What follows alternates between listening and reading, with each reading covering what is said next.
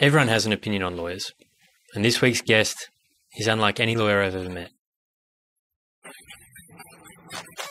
Danny explains how the brainwashing she experienced at top-tier firms led her to create her own practice with a truly unique approach.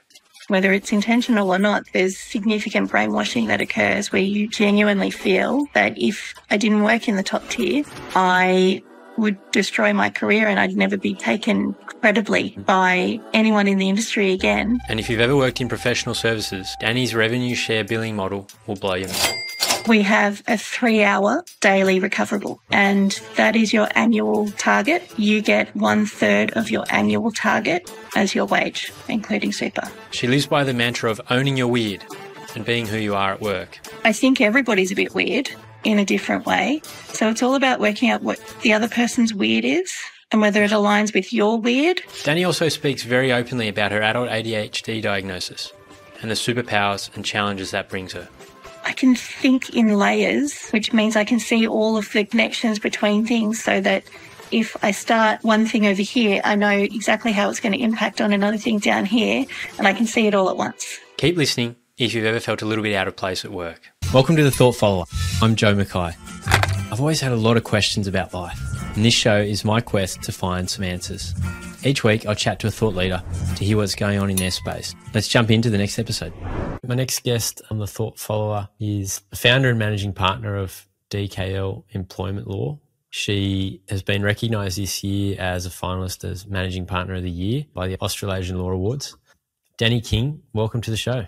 Thank you. For the uninitiated like myself, how would you describe the role of managing partner at a law firm? What do you do in a few sentences? Try and keep the doors open. So you're looking for all of the key business drivers that any other business does. You've got to have opportunities coming in to do work, the resources to do the work, and make sure that all of the other functionalities are being done properly. So the bigger the firm, the more delegation power you have. Really, it's just like a CEO in a normal company, but in a law firm. So you started the business in 2011. I think you've worked in the space for quite a long time. What would you say is the biggest change you've seen in that space in the last, say, 5 to 10 years? There has been a very significant increase in micro firms, people hanging out a shingle, which I think is really cool. The barriers to starting your own firm are very limited. It's easy to do. And as more and more people are getting fed up of the traditional structures that we were all raised in, people are becoming more adventurous with how they control what they do next. I think in the employment context, the role of employment has been evolving, and the expectations that people have, which is both post-COVID and generational. We're seeing that the power dynamic in that relationship is really shifting. Now it's flat, or if anything, bottom up. So there's a lot of refocusing on the role of what it is that the employer does and what the employee does to maintain a healthy relationship. And you can't just expect people to work all day, all night, all weekend and cop it on the chin and do it all from an office. So, yeah, I think the evolution has been gaining momentum in this time. What have you seen in this generation that is shifting that change? Where do you think that's coming from? What I'm finding is that the younger generation in our firm and in others and in the businesses of our clients expect a different relationship with their employer than the generations that came before. And in recognizing that, there's got to be a shift in how the employer interacts with this category of employee, because otherwise there is going to be no one to work in your firm or your business. You have to meet the labour market where it is. They do not have to change to meet you. And I think a lot of that comes down to the way in which they were raised, which is different to the way in which we were raised, and the people that came before us. So if I reflect on when I first started in a law firm, the people that I was reporting to, the partners then, they were raised in a completely different generation from me as well. And so my expectations of what was going to happen was very different to theirs. And it's kind of jarring to realize that now I'm in that category because in my head I'm still really like young and fun, looking at the young and fun people thinking, okay, I'm not like cool Auntie Danny that can I say this and it freaks them out, get down with the 411 and jiggy with it, which my mum used to say when she was trying to be cool with me, tongue in cheek. So now it's like extremely dated. You got to listen and react in a way that the individual needs you to react. So it's a lot more individual focused as opposed to before where it was a bit more blanket. It used to be top down. You would join as a junior person in a business, whatever field, and you followed the leaders. But now you're saying it is more bottom up. You're feeling now you need to mold the environment based on what the bottom is asking for. I think it's a really interesting shift. Do you see that trend continuing, or what do you see in the next 5 to 10 years? To build that out a little bit more, it is not just the younger generation that needs this. I need this too. I was one of those people in the top tier that tried to match the expectation of what was there, and I am just no good at playing politics because I don't care who your family is. My dad's a builder and he's awesome. I don't have a depth of connection in this industry. I just have some chutzpah. Yeah. I like what I do. When I started this company, it was because I didn't fit well in that traditional structure. And I know that I was weird at the time and still now. I think everybody's a bit weird in a different way. So it's all about working out what the other person's weird is and whether it aligns with your weird. And it's how I want to work and it's how my business partners want to work, because we're attracted to this concept of having a great job that supports a great life, that life being rich and full and extending way beyond the walls of work. We have established things that worked for us in our existing levels of weird, and now we have to work out what the new levels of weird are so that we can stretch a bit here and contract a bit there and make it sustainable. How would you describe your weird? I was diagnosed with ADHD a couple of years ago. For me, it was so awesome to understand for the first time that there is a reason for my weird. Yeah. And the accepting of it, just running with it, so that now I've got an EA, an assistant to my EA, and a PA who help me keep all of the things functioning in my universe so that I don't have to be pushing shit uphill doing things that I find very, very hard that non-weird people in this particular category find really easy, like grocery shopping. I can spend 4 hours in a grocery shop adventure comfortably because every single aisle is full of all of these really interesting things, and I think about all of the potential of the food I could cook, and I spend $700 on groceries and I get it home and then I get bored and I don't want to put it away, and then during the week I'll still order Uber Eats because I can't be bothered to cook. It's not sustainable living. It's ridiculous. So, but there's no reason that it needs to be me that does that. And being able to accept that I don't have to be great at everything and I can get help on all of the things that I'm not great at lets me be incredibly focused on the things that I am really great at. And I'm bloody good at my job. What do you think about your makeup, enables you to be good at your job? Is there any superpower to that as well? A lot of people say that there's a superpower with ADHD. I think that undermines the fact that it is a true disability. For instance, I'm coming to you from Queensland at my bestie's house because it's my week with the kids and I had no idea it was school holidays and thought, oh no, I've got nothing planned. I'll quickly book a flight and we'll go up to the Gold Coast and you can be bored at Denise's house as opposed to bored at my house. And there's an inability to close the loop on things that I start, which is why I have so many people that help me finish things. But on the positive side, I'm very, very creative, and the innovations that have come to the way I practice law, and I teach other people to practice law in how I run companies, and I've got a couple that I run. There's research and development angle on the simple things in how I pay people, the value exchange that comes from work as a part of life.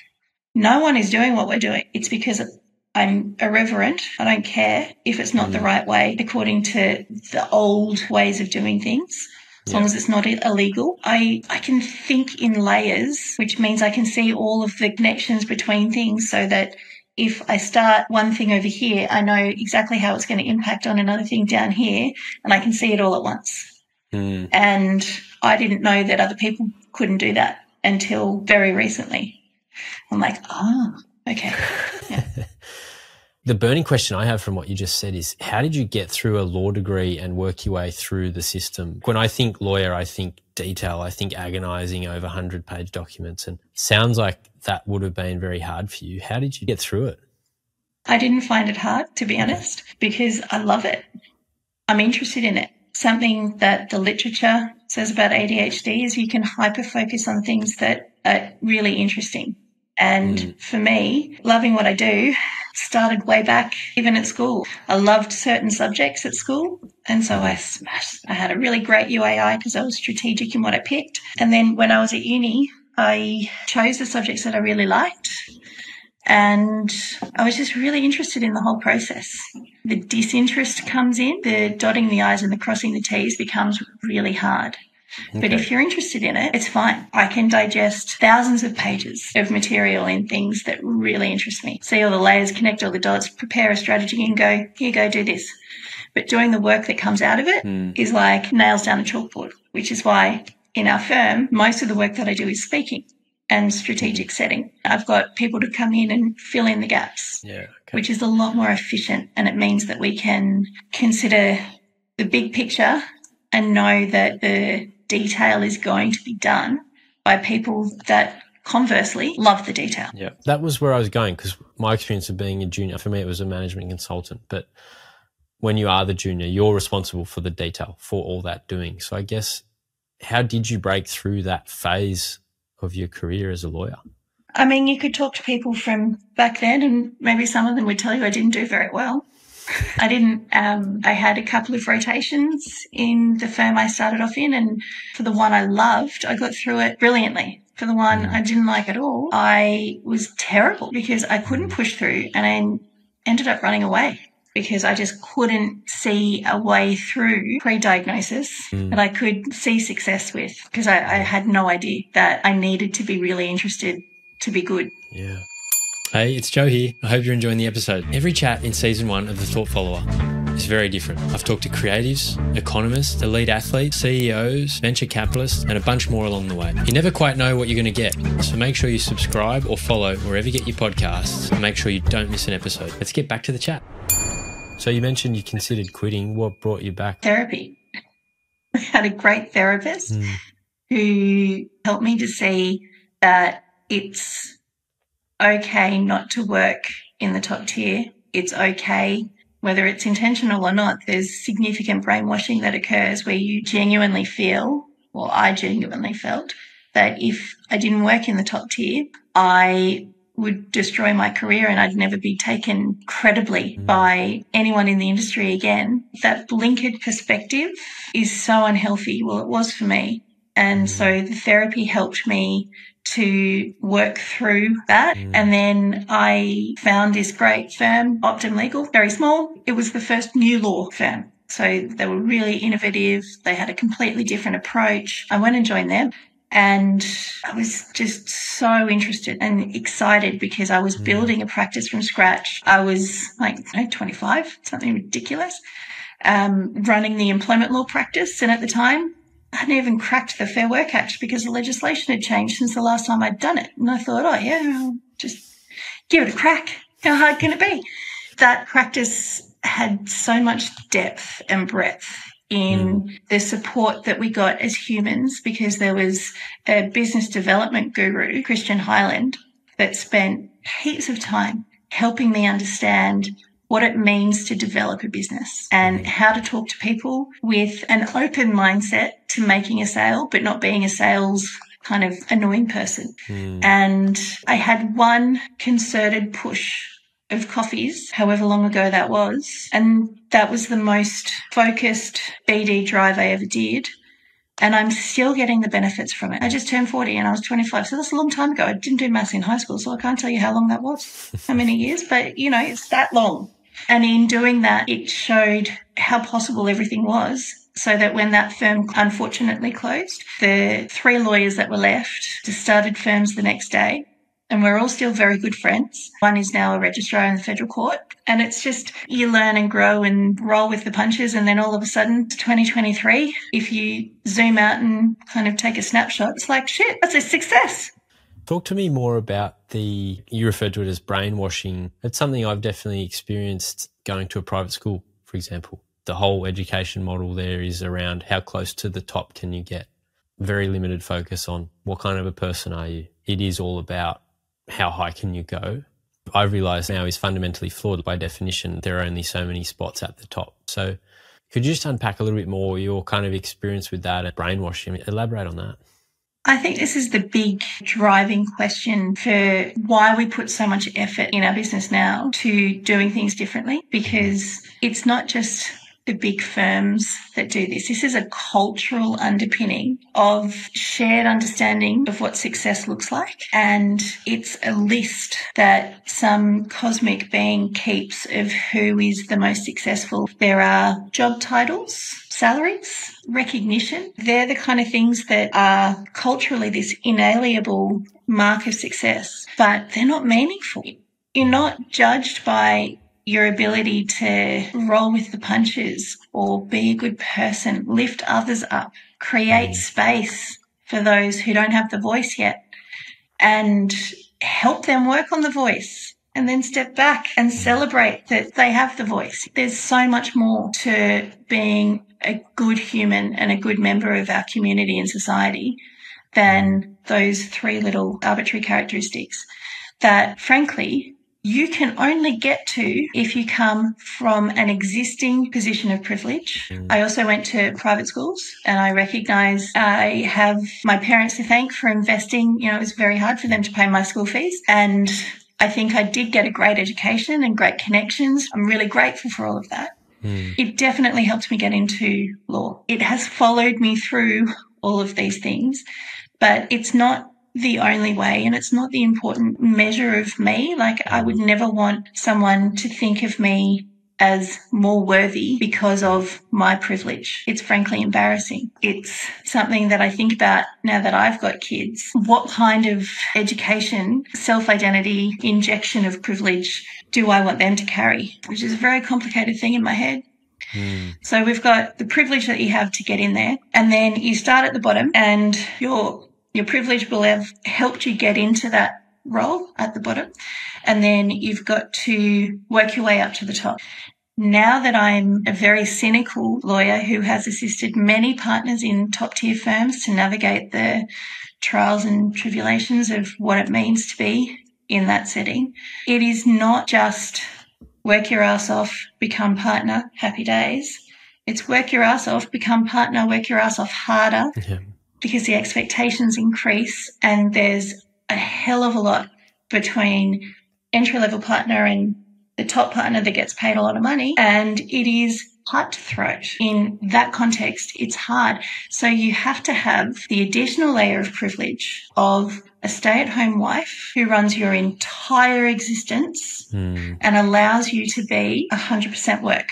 And not everybody has that. And when you do have some responsibility for another human being, like a child, or you're a carer, or you're in a relationship that's a little bit more balanced, then you are not going to succeed in that model. So that means not only have we got this cultural kind of expectation that if you have these 3 things, you're going to be winning at life, but the only people that have it all look the same. That's alarming. I will note that there have been a number of leadership appointments in top-tier firms recently to women, which I think is really encouraging.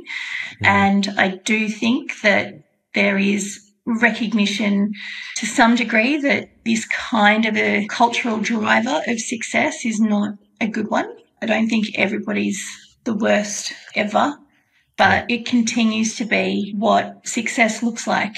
And if you zoom success there down to hiring juniors, If what success looks like is a white man and you've got a white male candidate and a candidate that's someone else, there's this inherent anchoring to, oh, you're going to be successful. And I've got a real problem with that. This is something I've really grappled with, like as that privileged cisgender white male. I've been very fortunate to have good jobs. Generally, if I want to try and do something, I can go and achieve it because that privilege is that guiding hand through all of it, I guess. You know, it's something I'm very cognizant of. But what do I do about that? The hard thing is, how can I help almost? I hear you because, you know, I'm not a man, but I'm still white. I'm like so white. I have friends who are not white and I'm like the whitest of white.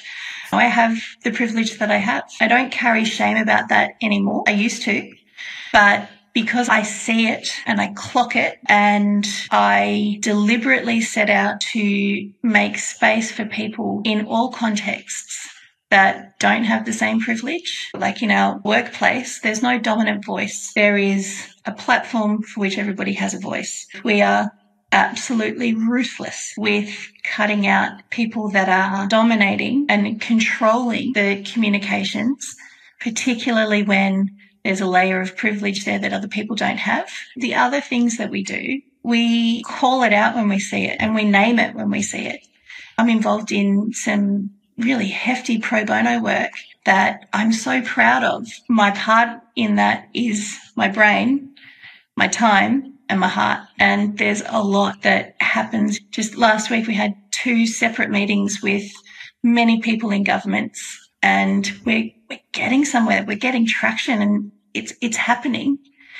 And I create the space in my life, even though it's really full, to be a part of that because I love the feeling that I get when I'm walking alongside others in a way that makes me feel connected, regardless of things like all of the privilege that previously I had a lot of shame about. Whereas, like, if I'm hanging out with people on the slopes of Aspen and we're all talking about our insert something here, you know, I can ski. I get it.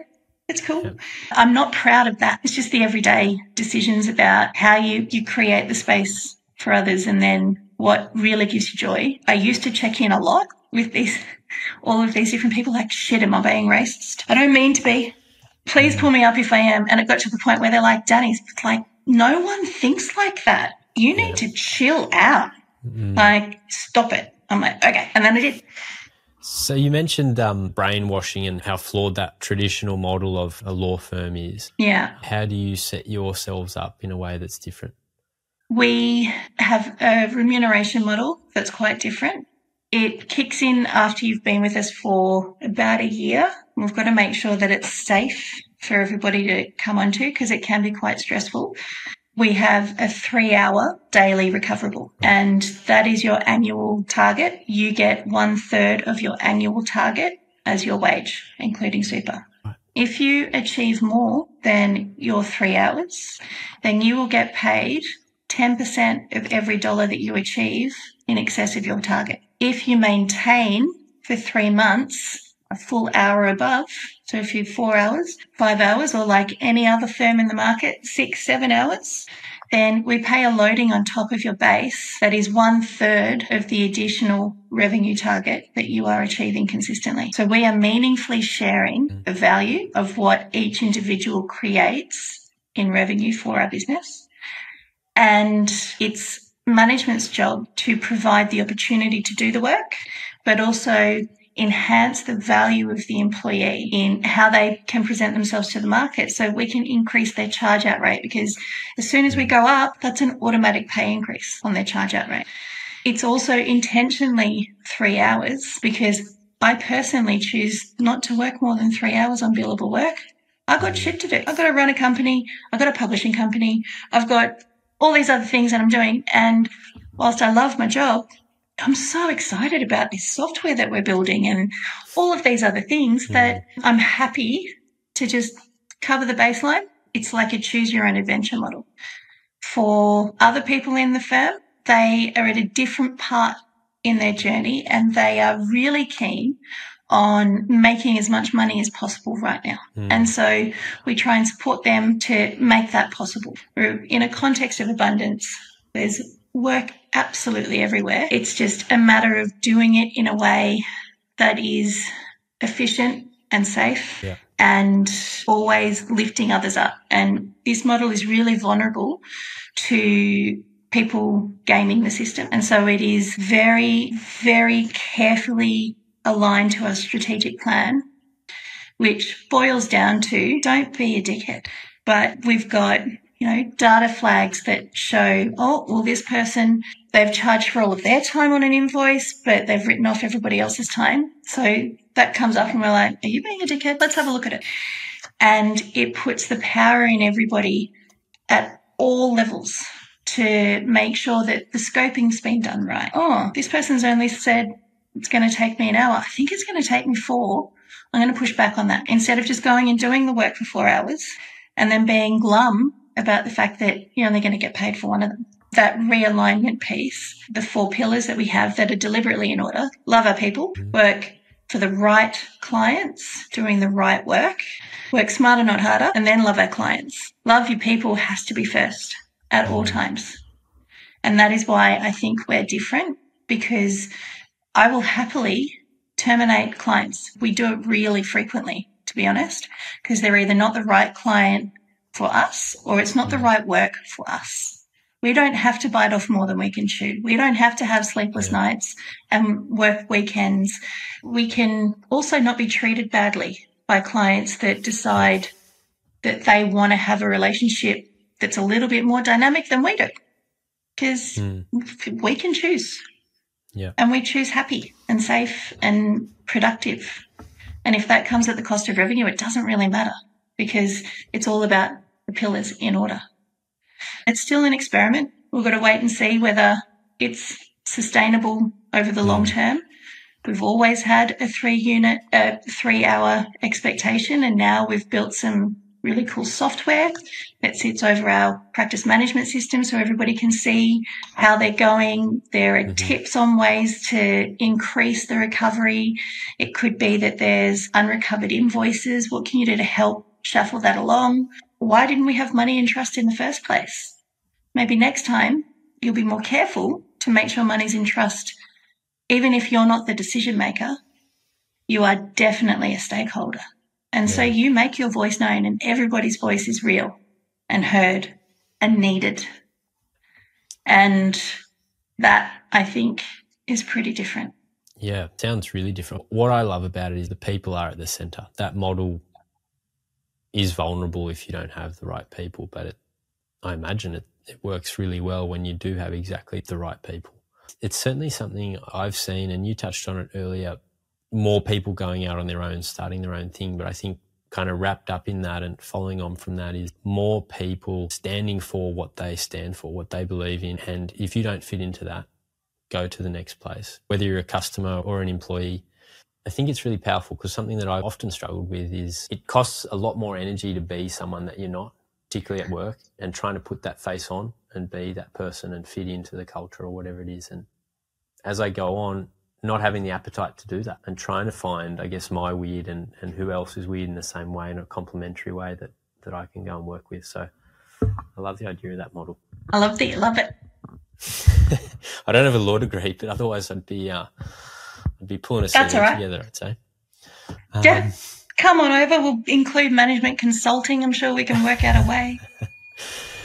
Hey, it's me again. If you made it this far, I'm guessing you're enjoying the chat. Don't forget to give the Thought Follower a rating and share it with your friends. Otherwise, reach out to me on LinkedIn with any guest suggestions or feedback on the show. I'd love to hear from you. Let's get back to the episode. An issue that's in the media at the moment is, I think it's particularly centering on some of the big banks, but large organisations and how they're handling this work from home. It feels to me at the moment in some cases that we've got an employer on one side of a table, a group of employees on the other side of a table saying, we want to stay at home, and the employer saying, we want you to come to the office. How do you see this playing out? I think you can't squash a genie back into the bottle. We have now seen that it is possible and feasible to work from anywhere with the internet. I'm working from the Gold Coast right now, but I live in Sydney. I'm very grateful to the two little boys downstairs that are keeping it down. You can do more with your lived experience. You can't get that same level of depth in always having to go to an office in a fixed location. So stopping that more expansive view on the lived experience of individuals, I think people are doing to their peril. I think having a mandated 5-day return and work in the office is not going to hold up to the protections that are now in our legislation, where individuals can bring an application for flexible work.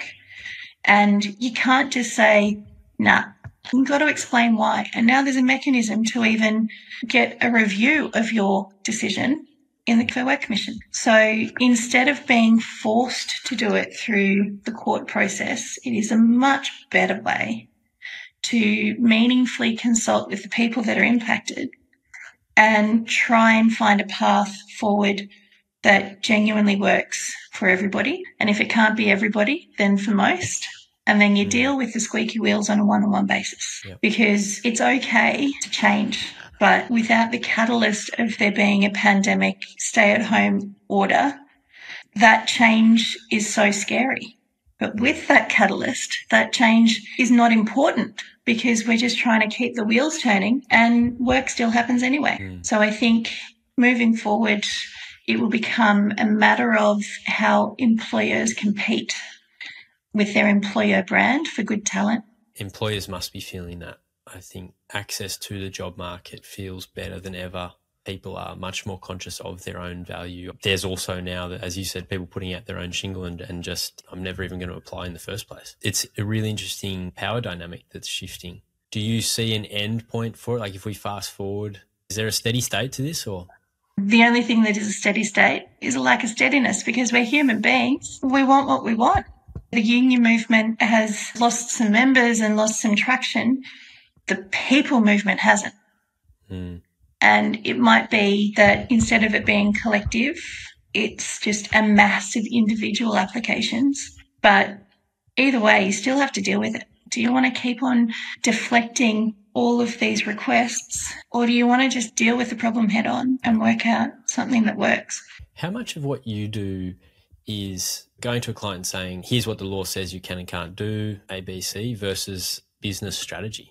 A lot. My team does a lot of their employer stuff. I do select employer, but mostly employee and very senior employees who are facing some challenges and helping them either make decisions as a part of their role, and I'm in the background and no one knows I'm there, and it's CEOs, CFOs. Here is a challenge. We've got these statistics here, this cost there, and I just need someone that I can sit down and workshop the different solutions with, taking into account the political drivers of this person really wants this outcome, but that's because they're going to get a kickback or whatever it is. But someone who gets it, because in looking at who else they've got to talk to, it's either the competition or it's a spouse or a very good friend. And unless they know all of what they need to know, like it's really hard to get all of these skills together. So it's, I call it corporate survivor. I love that. And it's just walking alongside someone to help them through whatever challenge they're facing. And it doesn't always lead to a definite outcome. Sometimes it can lead to a negotiated separation. A lot of time it will lead to continued success in a role with more confidence. In the beginning of the engagement with anybody, we have an initial consultation method where we ask about all of the context. What's your financial context? Can you afford to fund big or little? How do we have to tailor our approach to meet that? How's your mental health? Can we provide support? Do we need to be aware of triggers? Do we need to moderate how we interact with you to support that? What are the motivations of the people that we're dealing with? Let's look under the hood of the psyche of the person who's causing the most grief and think about what motivates them most. And with all of these little data points, we can then pull together a strategy that applies whatever law is there. The law's the easy bit. Anyone can crack open a textbook and go, this is an unfair dismissal or this is a general protections case. It's what you do with it that counts. And you can just cause huge trauma in someone's life by failing to take into account any of those things and going straight to litigation or sending a huge letter of demand and then filing proceedings when it could have been done with a phone call to the right person using the right language. So it's working that out. That is most of our work, I think. Really interesting. So maybe just to change tack a little bit, do you see yourself as a thought leader? Don't know. I see myself as a top little Sheila who's having a crack and having a good time and is making shit work. And I would love to think that I can be helpful. Like, that's the thing that motivates me the most, helping. And now my people know it. They'll be like, it'd be really helpful if you did this thing that you normally hate. And I'm like, oh, helping. And then I can focus on it. So like the thought that I can be helpful in helping anybody who is in business or a legal situation or whatever, that's exciting. But thought leadership is not something I've really thought about, paradoxically. So managing partner at a law firm essentially is CEO in that space. What's your number one KPI for yourself? What do you measure yourself on? It's a bloody good question. Maybe there's a few KPIs in there. I think it is the tone of the workplace. Does it feel good or does it feel icky? As you walk around the office, when do your hackles rise? What do you need to deal with? Why haven't you dealt with it yet? Without that, nothing else works. I studied commerce and all the thinking around KPIs, SMART goals. That, what you just outlined, is the polar opposite to that, but makes perfect sense in an organisation of the kind of scale you've got. That's a people-led organisation that's all about your values and your culture. I mean, that is the only way you can get close to measuring anything. I am someone who operates a lot on gut feel as well. I would love to put a number on everything and measure everything, but the more I work, the more I realise how many shades of grey there are and how often gut feeling plays out. I feel like there's a whole ream of bachelor's degrees and so on to be mapped out around what's the opposite approach to what gets measured, gets managed. Look, I'm happy to hear you say that because that will greatly support my R&D tax exemption application for the business model. It's hard. I don't think it's been tested in this way before. But also we do have measurements that are part of our system. Like we've got quite a good structured system for doing the work. We've got that dashboard. Everybody can see how they're tracking. We've got the checks and balances in there. It's turnkey. I love Michael Gerber. You know, the E-Myth is daggy old, but the best. Yeah. And if you can make it all do that and fix the squeaky bits, it's looking after itself. So you just need the inputs to come in to participate in that system, to want to be there and do it. What it sounds like to me, what you're doing is you're layering extra piece on top, which is if all my numbers are green, we're making money or whatever those measures are, but I walk around the office and it doesn't feel right, something is wrong. There's that fundamental measurement piece, but you've got that layer on top that needs to still feel a certain way for you. What do you think about that? Yeah, and it's not just about my senses, it's about what people come to me and tell me about. You know, we've got such an open door policy. We encourage it. And if someone else has got that kind of icky feeling, then that's something that we need to look at. Why are you feeling ick? And caring about it instead of just saying, suck it up. You've talked through what some of the challenges of being diagnosed with ADHD has meant for you and the support network you've now put around yourself to help get through that. Is there anything else that you do as an individual to be able to get yourself right and put yourself in a situation where you can show up as that CEO? Medication, and I can't tell you how great that is. And if I'm feeling like I'm not ready to step into a room, which is very rare. I mean, I'm 2 years into proving a point that I can wear fish shoes in every context, including black tie dinners, meetings with ministers in Parliament House, you name it. So I'm very, very irreverent. My weird is extreme. So I'm not genuine or generally feeling like I can't walk into anything and not be that. But when I am, I have my partners, Kevin and Sonia. I talk with them. I've got my team and I sit down and I just say, this is what I'm feeling. Yep. I'd love to work through it so that I'm not feeling like this when I go into that bit. What I love about how you've set it up is you own who you are. You know, I think that's very inspirational. You know, it's something I'm working towards being better at that, you know, just taking ownership of the weirdness. I'll send you some fish shoes because I think they're the answer. Okay. You've built your business around that. You built an environment that allows you to own who you are and just recognising. I think that is a big inspiration for me. Danny, I really enjoyed the chat. I learned so much from today. I feel like I've got more questions than ever before in some areas. So thank you so much. And you were sharing. concerned that we weren't prepared enough, and here we are.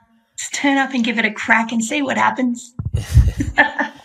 Thank you so much for sharing so openly and honestly about what's going on with you and what you're up to. I really enjoyed the chat, and hopefully we'll stay in touch. Thanks, Joe. It was an absolute delight. Thanks so much for listening all the way to the end. I hope you enjoyed the episode. If you'd like to support me or the show, best way is to subscribe or follow wherever you listen to podcasts. And please get in touch with me on LinkedIn. Love to hear from you with any guest recommendations or feedback on the show.